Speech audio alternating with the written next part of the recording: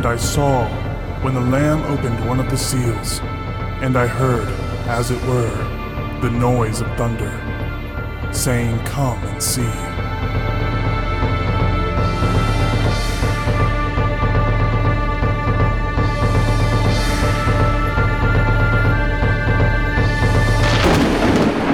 Noise of Thunder Radio with Christian J. Pinto.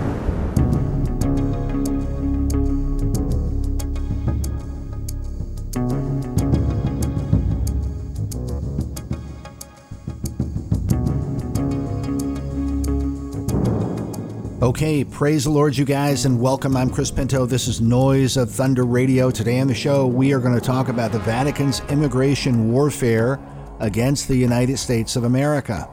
The Vatican's immigration warfare against the United States of America. Folks, this situation is very rapidly progressing in our country and over in Europe as well. It's really unbelievable. I mean, I don't know how much longer we have as a nation, and who knows what's going to happen here in 2024, especially if President Trump is not reelected. I think he's about the only politician who would at least slow down the rapid takeover of the United States of America.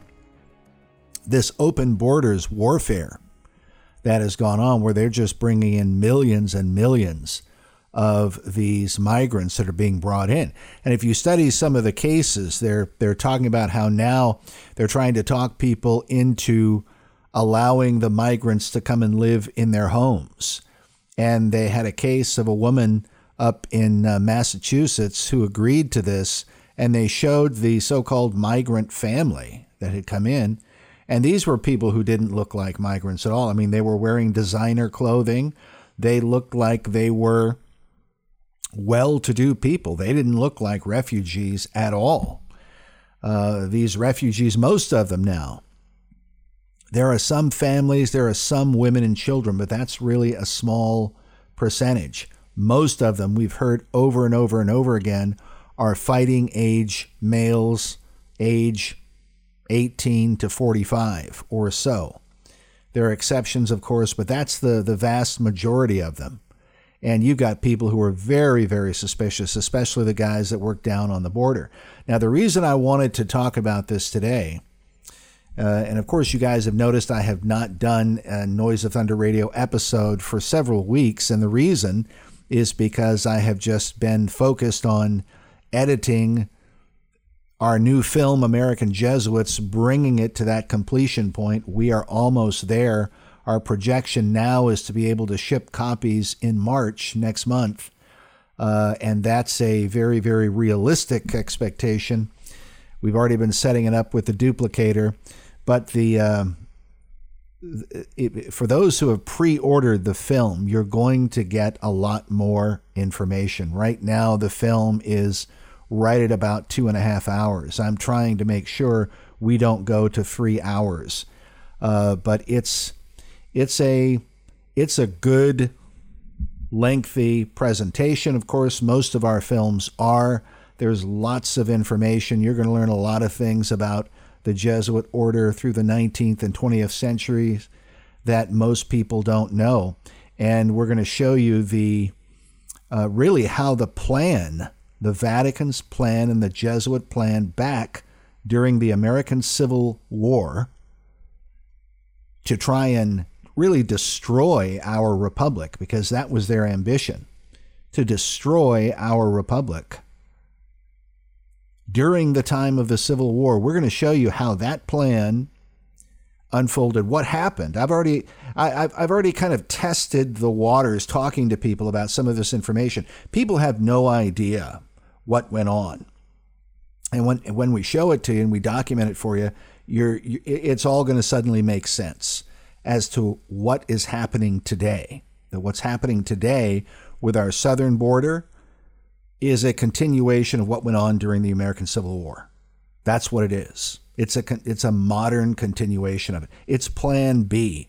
Plan A did not work out for the Vatican and the powers of Europe. That didn't work, so they've gone to Plan B. Plan B is to try and invade our country with all of these immigrants. And they're not trying, they're doing it right now. But here's something that I wanted to point out. A new story that I saw, and this is something that a lot of us have been waiting for. This is very, very disturbing. And when I say waiting for it, what I mean by that is we knew that things were moving in this direction. Anybody who grew up back in the 1970s and 80s, if you saw the film Dr. Zhivago, which is about the communist takeover of Russia, where Zhivago goes off to war. He was this doctor. He had a nice home with his family. He goes off to war. When he comes back, now communism has completely taken over the country, and he walks into his house, and his wife and his family's there, but then there's also several other families living in his home. And the communist leaders come in, and they tell him that his home was big enough for more than one family, and so they've moved people into his home. And he really doesn't have any choice, because that's what happens under communism.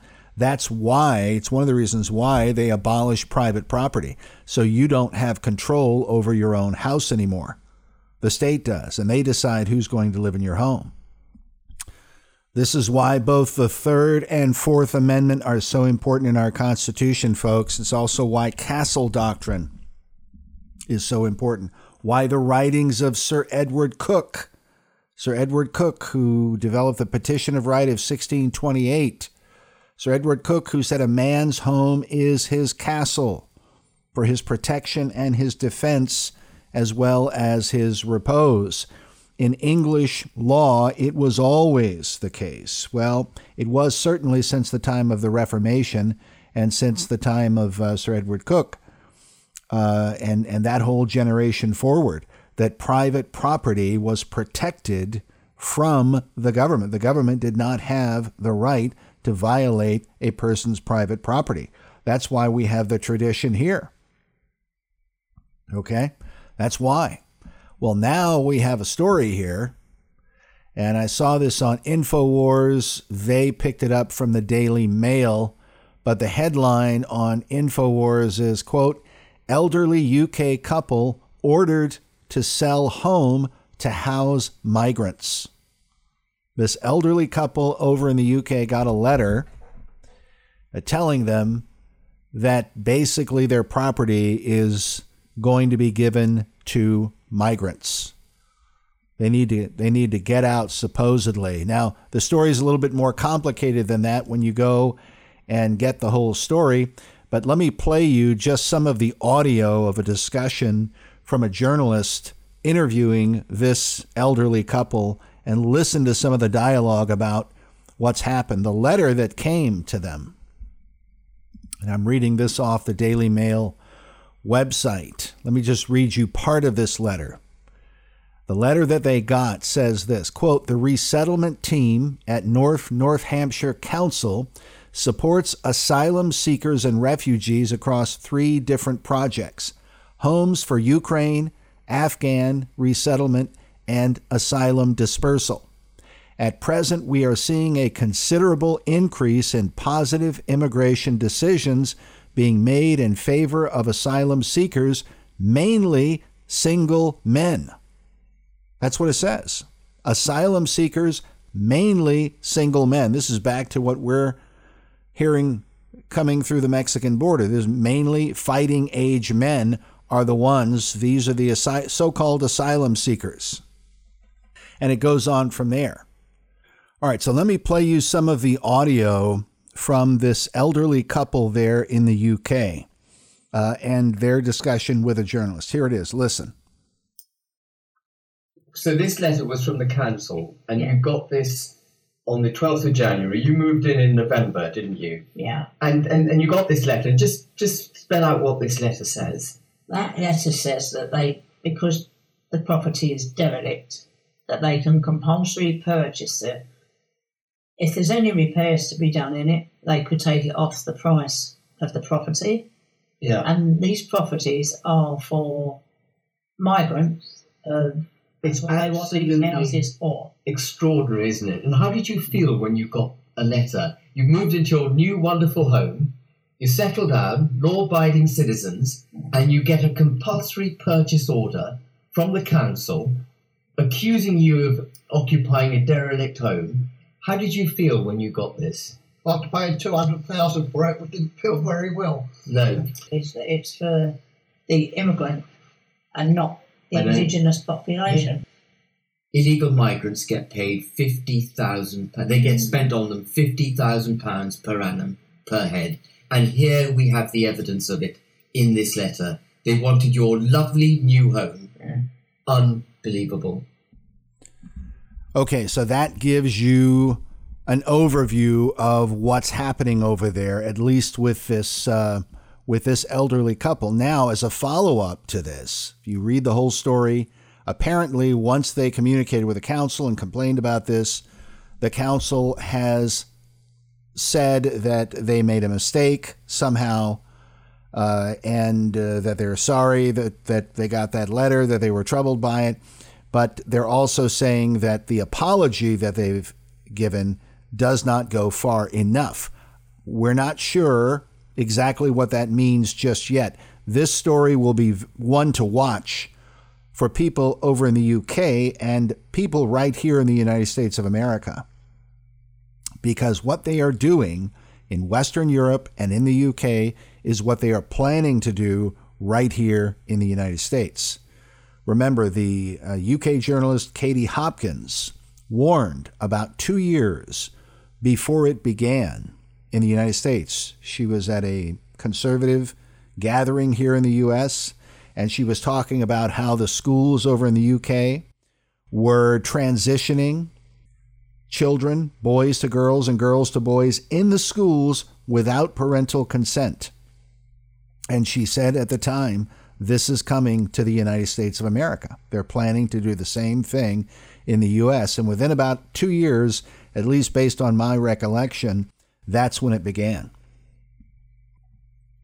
The open borders problem has only just begun. They have flooded our country with millions and millions of these illegals that they brought in. And now they're trying to get people to volunteer to accept these migrants in their homes. It's going to be very interesting to see what happens as the migrants come into people's homes and how long they stay there. Right now, the people who are saying yes to this, I've seen at least one story where a woman welcomed a migrant family into her home, and everything appears to be very positive and this sort of thing right now. It should be interesting to see what's going to happen 6 months and a year from now, maybe 2 years. Are these migrants going to then leave the homes that they've been welcomed into? And where will they go? And who will pay for it? And how's all that going to work? Or are there going to be situations where the migrants do not leave, they stay in the home, and then the homeowners can't get them out, and the courts won't allow them to expel the migrants from their homes? Again, we don't know what's going to happen. We're going to have to wait and see. But it's obvious that the direction that this communist movement is headed is to completely abolish private property. They've already told us through their commercial ads and this kind of thing what World Economic Forum and the globalist powers are planning to do. They've already told us you'll own nothing, you'll pay rent, and supposedly you're going to be perfectly happy. How are people going to own nothing? I believe this is a step in that direction. They are moving things in the direction of a Dr. Zhivago type scenario right here in the United States of America. Well, here's what we're going to do. We're going to go to a commercial break. Now, the title of this program has to do with the Vatican's involvement, the Vatican's immigration warfare, and I am convinced that that's what is going on, because the number one player in this whole illegal immigration game of irredentism, which is immigration warfare, is Rome and the Catholic bishops and the Jesuits right here in America. And I'm going to play you some audio when we come back from the break, and you're going to listen to a Catholic bishop explain Catholic social teaching and how they have a right, so they believe, to violate our border laws. And we're going to listen to this when we come back from the break right after this.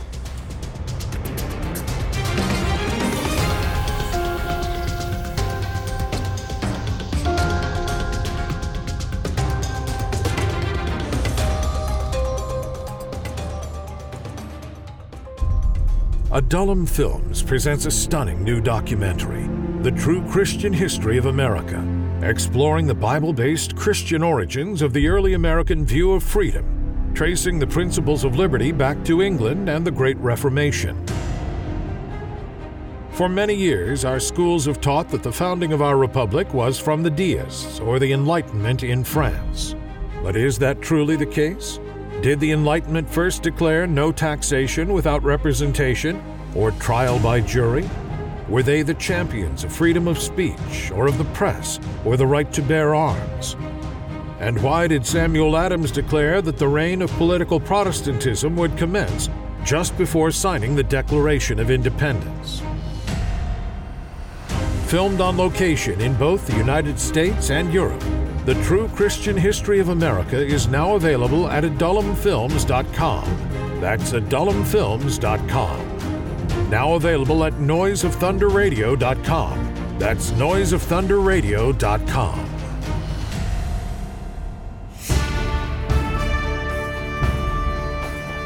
Adullam Films presents an exciting new documentary, Bridge to Babylon, Part 3 in an award-winning series on the untold history of the Bible.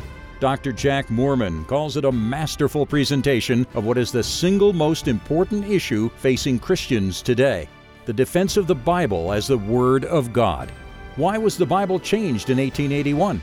Why have so many churches abandoned biblical inerrancy?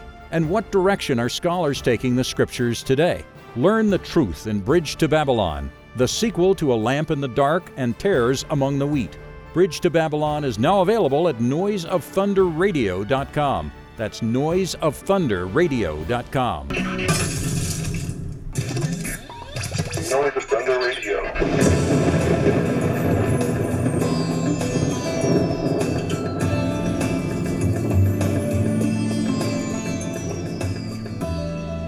Okay, we are back. Praise the Lord, you guys. I'm Chris Pinto. This is Noise of Thunder Radio. Thanks for staying with the program today. We are going over the Vatican's immigration warfare against the United States of America, and that's really what I believe this is. As we're going to show you in this new documentary, American Jesuits, many people don't realize what happened during the American Civil War. We have a whole section on the American Civil War, the assassination of Abraham Lincoln, which was really just one event. A lot of Americans don't realize today what was going on south of the border. Now, there is a book that we are quoting in the film called An Inquiry into the Assassination of Abraham Lincoln by a Catholic priest in the 20th century named Emmett McLaughlin. And he really became an ex-Catholic priest. But he published this book back in 1963. That's it, 1963. And he obviously agreed with the writings of Charles Chineke, the Catholic priest who knew Abraham Lincoln, because when he's writing about the assassination of Lincoln, he has right on the one of the early pages a drawing of John Surratt, the son of Mary Surratt, dressed as a papal zouave, one of the Pope's soldiers during that time. And we explain all of that to you in the film. But anyway, that's part of what he talks about. But then he has a chapter 4 in his book. Chapter 4 is called Conspiracy South of the Border. Conspiracy South of the Border. He says, quote, "It is impossible to grasp the relationship between Rome and Washington, Vatican and presidency, ecclesiastical power and secular strength without viewing what was taking place south of the Rio Grande. The ultimate aims of their Catholic apostolic majesties, including the conniving empresses and Pope Pius IX, as well as Secretary of State Cardinal Antonelli, were summarized by the historian A.R. Turnauer, right? And he talks about the occupation of Mexico by the French army under the Emperor Napoleon III, who was in charge of France at that time. He was in cahoots with Pope Pius IX, and then they were in cahoots with the monarchy in Austria, who set up one of their guys, Maximilian I, to become the new emperor in Mexico, in the country of Mexico, just south of our border. This is back in the 1860s. And this was all part of a greater plan to create a Roman Catholic empire from Mexico up through the United States to include Texas, California, and potentially all the way up to Canada. All right, this was the plan. So what they did was they literally had the French army invade Mexico to take it over. Now, the original plan was they were going to get control of Mexico and then from Mexico send French troops up into the southern part of the U.S. to help the Confederacy defeat Lincoln and the Union. Now, their purpose wasn't really so much that they loved the Confederacy, although as we show in the film, the Pope was the only world leader to officially acknowledge Jefferson Davis as the President of the Confederate States of America. And we even show you the letter in the film. And this is all real history, but the purpose of it was to help the Confederacy. And you had all these Catholics involved in the Confederacy that a lot of people don't know about today, but we go over that in the film, and to use the Confederacy really to defeat Lincoln. That was part of the plan. And from there, to really destroy the United States of America. That was their ambition. It wasn't so much that they loved the Confederacy. They wanted to use it as an instrument to destroy the United States. That was their plan. And that's what Emmett McLaughlin talks about here. Also, we have quotes from General Thomas Maley Harris, who was a Union general who served on the committee that investigated the assassination of Abraham Lincoln. We go over all of that with you. I mean, this is powerful information. Now, I'm not going to go over all of it on the program today, simply because I want you guys to be able to see it in the film and all the details. But what actually happened was the French army invaded Mexico. They tried to conquer Mexico, but were stopped short at the historic Battle of Puebla in 1862. The Battle of Puebla on May the 5th, 1862. The Mexican army, to everyone's surprise, actually defeated the French army that invaded. And this is the reason why every year you have the celebration Cinco de Mayo. A lot of people don't know that, but that's the reason Cinco de Mayo is celebrated, the 5th of May, because of the defeat of the French army that invaded Mexico. Now, what happens is afterwards, they have a temporary victory. They stop them short. But what happened was they delayed the French by about a year. And so that prevented France and the Pope from getting military aid to the Confederacy to help them fight the North. This is part of, I mean, if you go and you start looking this up online, you find historians who speculate what would have happened if the Mexicans had lost and the French army had continued. Could that have turned the tide of the Civil War? That's a question people ask anyway. But that didn't happen. They were defeated at the Battle of Puebla.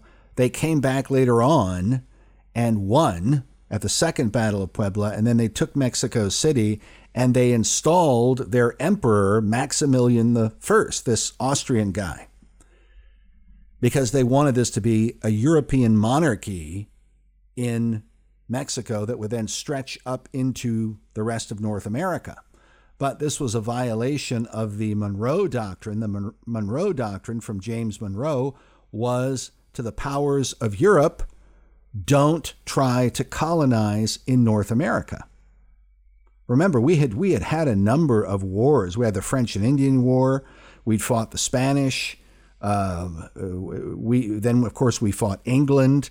So we'd already fought European powers over this territory and claimed it and basically said to the powers of Europe, look, this is the United States. This is our country. It's our territory. Keep out. You can come here and visit and send some tourists, but don't try to colonize here.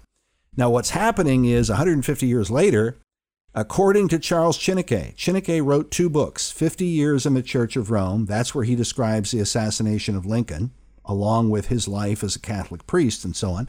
Then he wrote another book afterwards called 40 Years in the Church of Christ.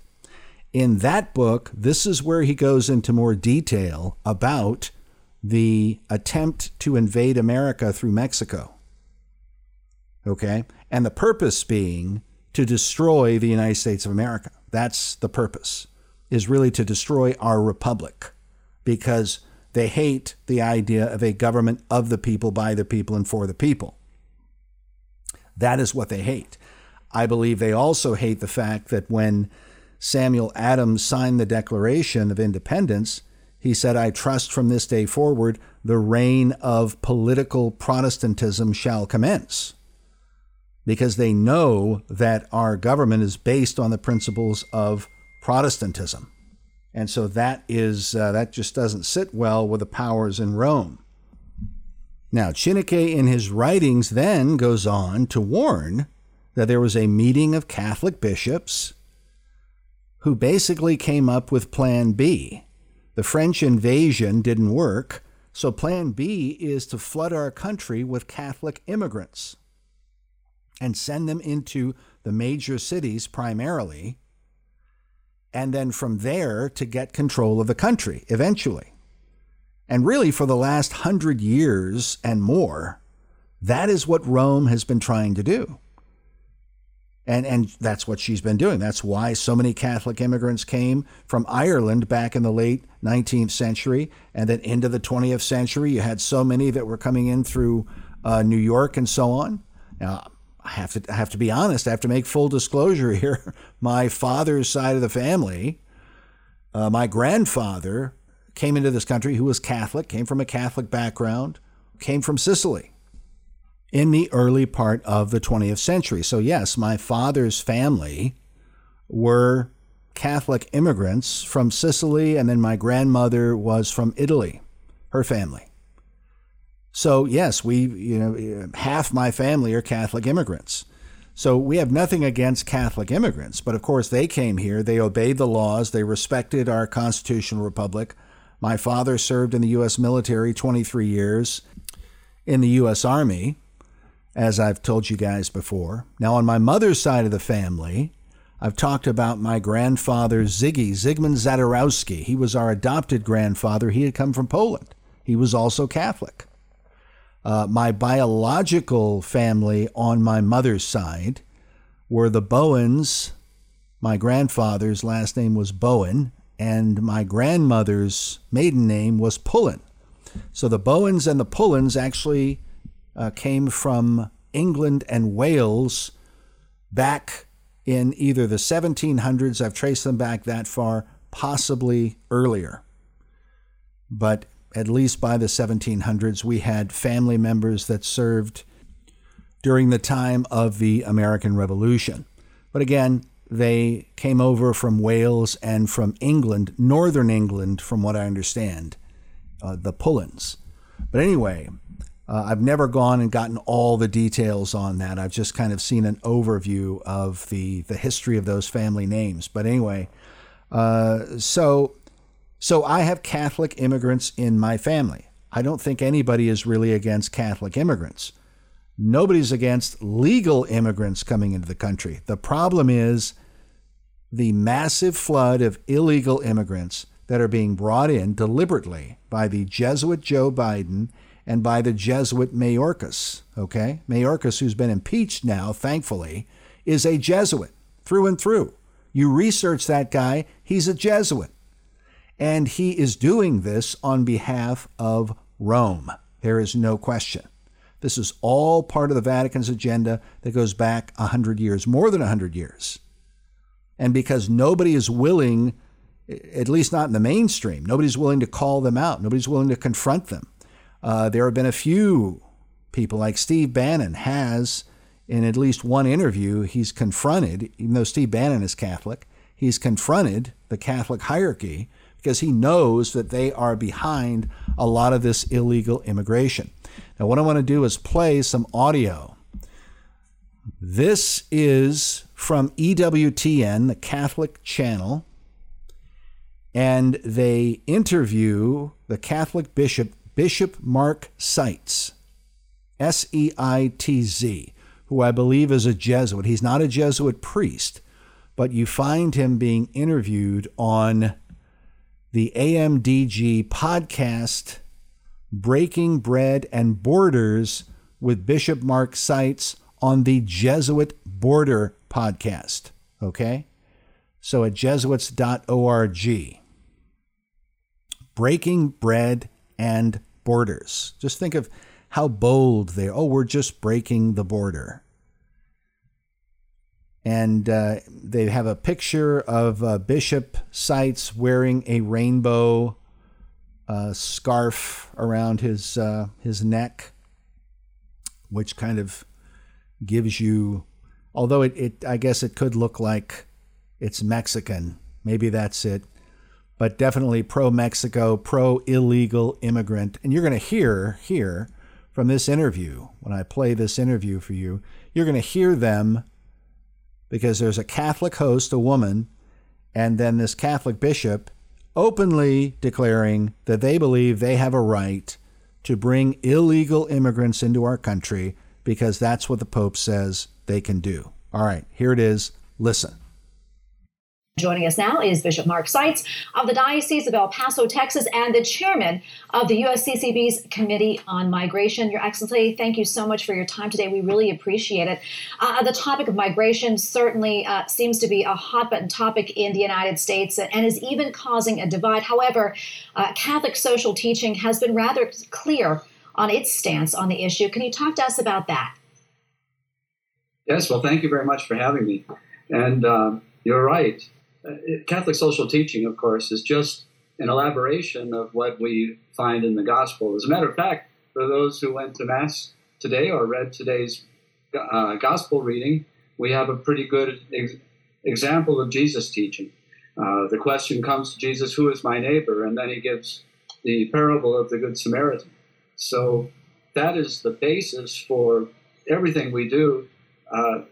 As Catholic Christians, we try to set aside some of our own, inbuilt kind of fears of the person that we don't know so that we can do what Jesus has called us to do. And we find that when we take the risk, if you will, and follow him, that very often there are great blessings in that experience. Yeah, and St. Pope John Paul II said that we should defend against, the unjust restriction of migration and give attention to the rights of migrants, even those doing so illegally. That being said, how do we adhere to that when the volume of migrants and their needs really seem to be stretching many cities thin? We heard from Mayor Eric Adams in New York, and then also the mayor of your city in El Paso recently said that they've reached the breaking point. So how do we find a balance?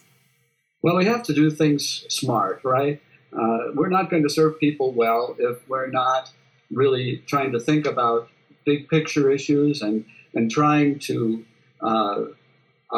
adapt the flow in such a way that we can do it in an orderly manner and that people can go to places that have expressed a real need for people to help them in various jobs that are going unfilled. We've been simply sending people to places like New York that have, as they say, reached their capacity and not thinking about how we might help migrants find places where, in fact, they will have a better reception, an opportunity to work and to live, which is all they really, really want. Okay, so you heard the what I consider to be Jesuitical sophistry from both the Catholic reporter who's interviewing this bishop and the bishop himself. If you research this guy, you'll see that even though he's not apparently a member of the Jesuit order per se, there are videos where he's closely associated with Jesuits online. There's even one where he's giving a presentation to Boston College, which is a Jesuit institution.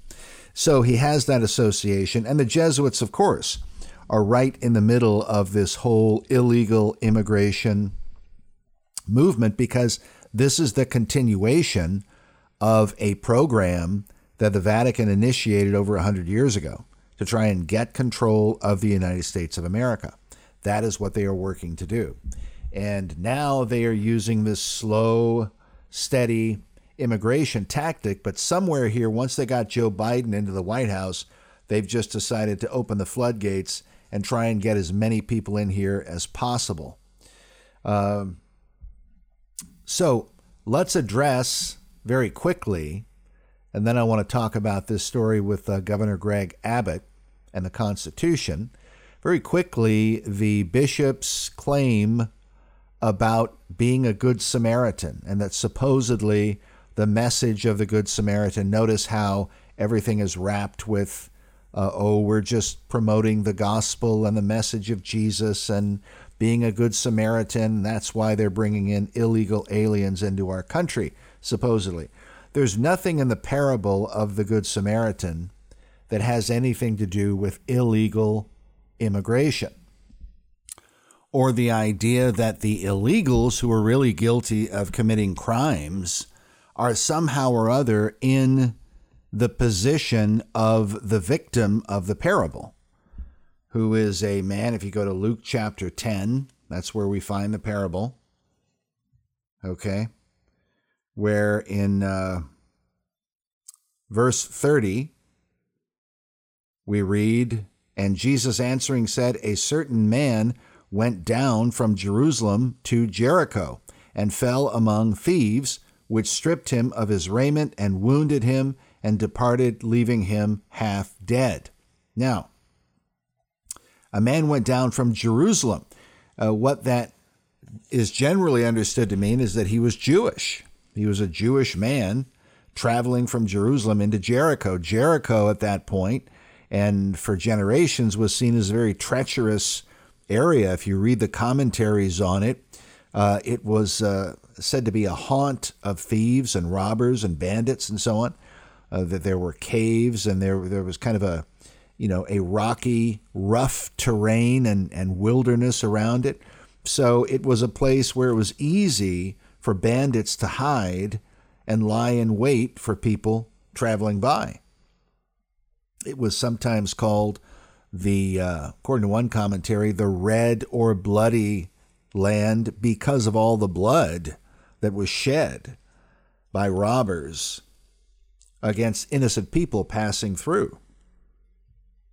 All right, so the person who's being attacked by thieves is not a criminal. He's not an illegal alien. He's not breaking the law. There's no laws that he's breaking. The people who are breaking the law are the bandits who attack him. All right, so then verse 31, "And by chance there came down a certain priest that way, and when he saw him, he passed by on the other side. And likewise a Levite, when he was at the place, came and looked on him and passed by on the other side," meaning that they just basically saw the guy and moved around him. Now, the priest and the Levite are presumably Jewish, just like he is. So this is one of their fellow Jewish citizens who has been set upon by thieves, been beaten up, left for dead, and they're seeing their fellow citizen, their fellow Jew there, and they refuse to help him. They just move on. Verse 33, "But a certain Samaritan, as he journeyed, came where he was, and when he saw him, he had compassion on him, and went to him and bound up his wounds, pouring in oil and wine, and set him on his own beast, and brought him to an inn, and took care of him." Okay, and then the story goes on from there. So let's just talk about the relationships here. You have a Jewish man traveling. He's set upon by thieves and bandits and so on. They beat him, strip him, leave him for dead. Then two other Jewish citizens, one a priest, another one a Levite, pass by him and they do nothing. They're apathetic about what's happened to him. And here a foreigner, a Samaritan, really, and the Samaritans were from the northern kingdom. This goes back to the division between the north and the south. After Solomon passed away, God had said he was going to give 10 parts of the kingdom to Jeroboam. They had a civil war, so Jeroboam takes the north, and Solomon's son Rehoboam continues in the south, which was called from that point Judah in the south, and then the north was called either Samaria or Israel. And so the Samaritans now, what Jeroboam did was he set up the alternative temple, which was against God's law. God punished him severely for it, and there they began worshiping the golden calves, and they blended the worship of the golden calves apparently with the worship of the Lord. And so they were seen as apostates with a corrupted faith. That's why the Jews in Judah looked down upon the Samaritans. And yet, so here's what's happening. You have a priest and a Levite who know the law of God, and they should know better than to abandon one of their own people. They should reach out and help this man, try to find a way to help him, but they don't. They just pass by. So all the theology that they had was not such that they would reach out and help somebody who had been wrongly harmed by these bandits, and their own countrymen at that. Okay? But a Samaritan had compassion on him and helps him. Now, this bishop is trying to suggest that the parable of the Good Samaritan somehow or other applies to this situation of illegal immigration, and that we as a country are supposed to just be taking tens of millions and millions and millions, an unending train of immigrants with cell phones and designer clothing who are supposedly the equivalent of this Jewish man who was set upon by thieves. Now, I'm going to argue that there's nothing to support what the Catholic Church is and the Catholic hierarchy is arguing about illegal immigration. Nothing in the story of the Good Samaritan. It's actually quite the opposite, because the bandits are these illegals who are coming into our country.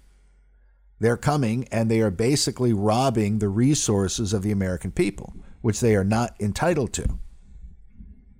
And they're going into neighborhoods, they're going into towns and cities and so on, and they are committing many, many crimes against the American people. It's the American people who are in the position of the guy set upon by thieves. They're the ones who are being raped, robbed, murdered, killed in these vehicular homicide situations. They're the ones who are being victimized by these illegal bandits that are being brought in. And what's happening? What are their fellow countrymen when Americans are suffering at the hands of these criminal bandits that are coming in? How do their fellow Americans respond? Do they respond in a charitable manner? No, not at all. You look at how people who have suffered, how the families and the victims of these illegal aliens who have suffered, how do all of our leaders, how do the Democrat leaders treat them? Just like the Levite and the priest, they walk right past them. We could care less. You were killed by your family member, your loved one was killed by an illegal alien. Well, who cares? They just walk right by. Okay? You were victimized by the illegals. We're not interested. Doesn't matter. We don't care. They don't care about any of that. Even the news media pays very little attention to the thousands and thousands of U.S. citizens, tens of thousands of U.S. citizens who have been victimized by illegal immigration into our country. So the news media pays no attention to it. They put all of their focus on the bandits, on the illegals, the criminals who are breaking the law. And let's bear in mind, border laws are not some strange, unusual law that America came up with. Every nation on the earth has border laws. It's part of the common laws of all the nations of the earth. It's a common law issue. So the story of the Good Samaritan really does not support in any way what these bishops are telling us. Not at all. All right, so, but you can hear all the stuff about Catholic social teaching, Catholic, really social justice or socialism. And we have a whole section in the new film where we're going to show you right from the word go how the Jesuits and ultimately the Vatican developed social justice, socialism, and communism back in the 19th century. And we show you the origins of it. We show you also that the association of Rome with communism and socialism is not something that is some new relationship. This goes back to the very beginning of it in the 19th century. Okay? And we show you one quote after another from ministers and historians and researchers back in the 19th century who saw what was happening. And I think it's very, very important because people are acting today. They find out that Pope Francis is a communist, and they're all surprised. They're shocked that he's a communist. They find America Magazine promoting communism, the Jesuit magazine, and they're shocked. And the only reason anybody's shocked, the only people who are shocked are people who don't know history. If you know the history, then you know that that is simply all part of Rome's agenda that goes back more than 150 years where communism is concerned. All right, so let's look at this post from Governor Greg Abbott. In Texas, Governor Abbott, I keep hearing mixed reviews on Governor Abbott. Some people say he's ultimately going to support the World Economic Forum. Other people say no, he's a patriot who's pushing back against the flood of illegals coming through Texas.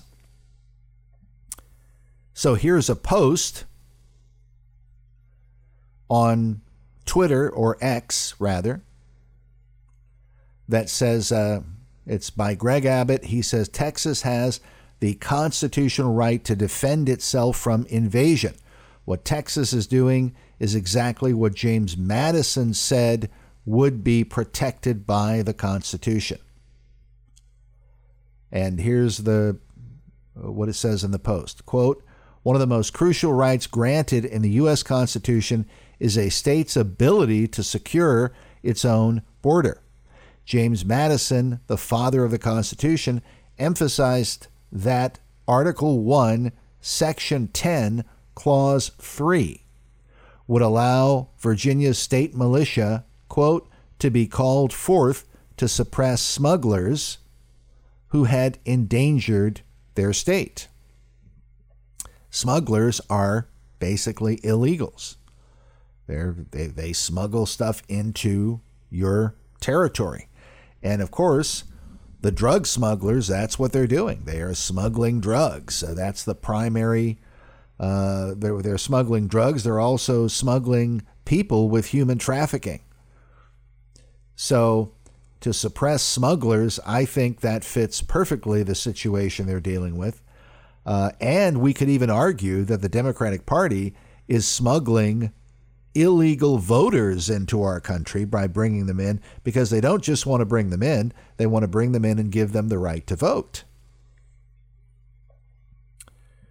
So Governor Abbott's post continues. He says, quote, those smugglers were bringing contraband into the state and threatened the sovereignty of Virginia's borders. Madison knew that states must have the means to defend themselves. John Marshall reinforced this right held by states. He too was an important advocate for ratifying the Constitution and later a Chief Justice on the Supreme Court.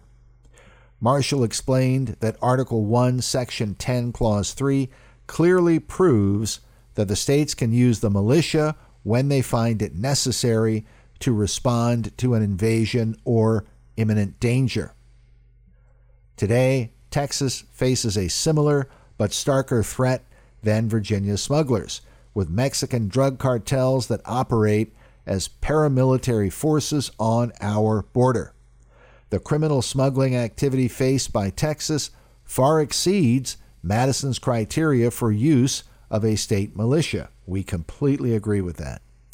He finally says, quote, "We will continue to build barriers that deny illegal entry into our state, arrest immigrants that cross illegally, and fulfill our duty to secure our border."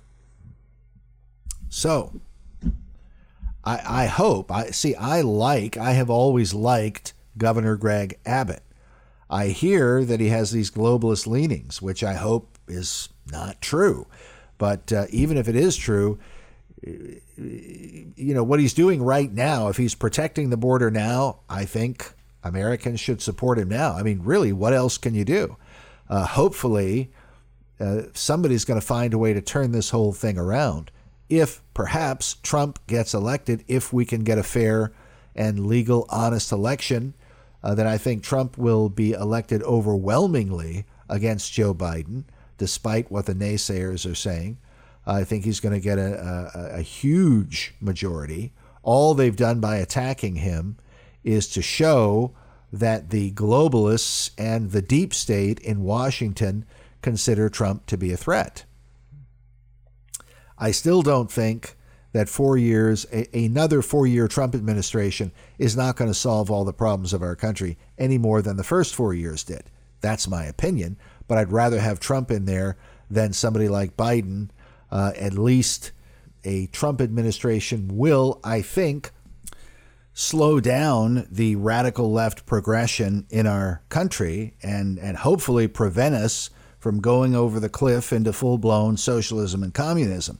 Although right now you've got people arguing that we already live in a communist country based upon how the courts are operating, based upon how the deep state and the government and everything else is operating.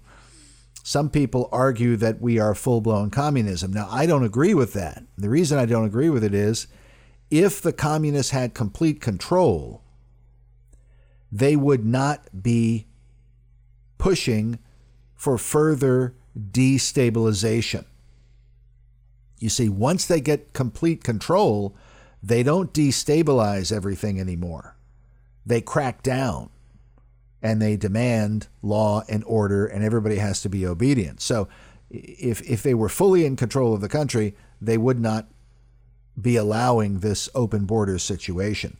The reason they're doing it is because they need more destabilization. They need to build up a foreign population in our country to counter constitutional Americans who believe in our heritage, our history, and our faith. In order to overturn our culture and our history, they need to bring in foreigners who cannot relate to that history and then teach an alternative history to them. That's, I believe, where they're headed with all of this. Okay, so we are running out of time.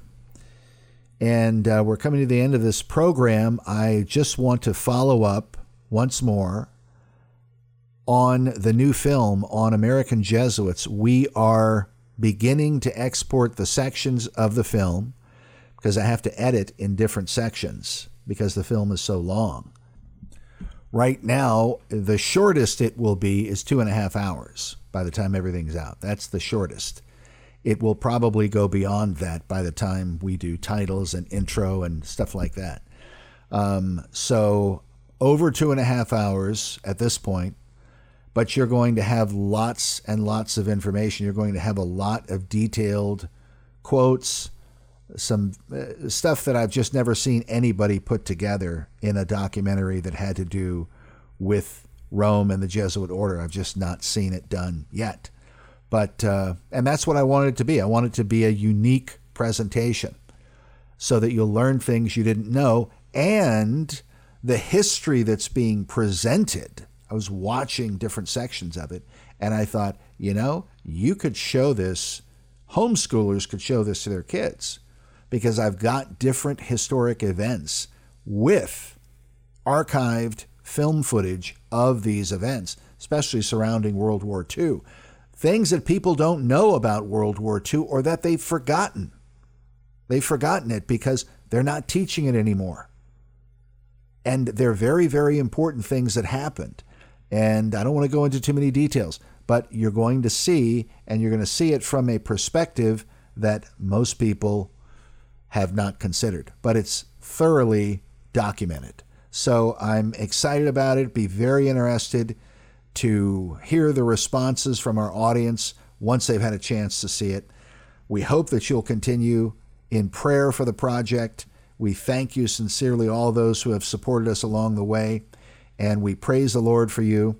And we just hope and pray that this film will be a blessing to many people and also be a warning to the American church about having a relationship with Rome, and we hope hearken to the warning of Scripture, which is, "Come out of her, my people, lest ye be partaker of her sins, and that you receive not of her plagues." I would argue that America's joining hands with popery after World War II has everything to do with the many of the problems that we're suffering in our country. The problems of the deep state, the problems of illegal immigration, you can trace these things directly to Rome. But we'll talk more about that as things move forward. In the meantime, we trust the Lord one day at a time. We believe Bible prophecy is being fulfilled. And that's always good news because it demonstrates to us that the Word of God is true, which we believe. Praise God. All right, brethren, that is going to do it for us today. That is our show. We'll stop it there, but we will be back next time as the Lord leads us. Until then, God bless you guys. I'm Chris Pinto, and you've been listening to Noise of Thunder Radio.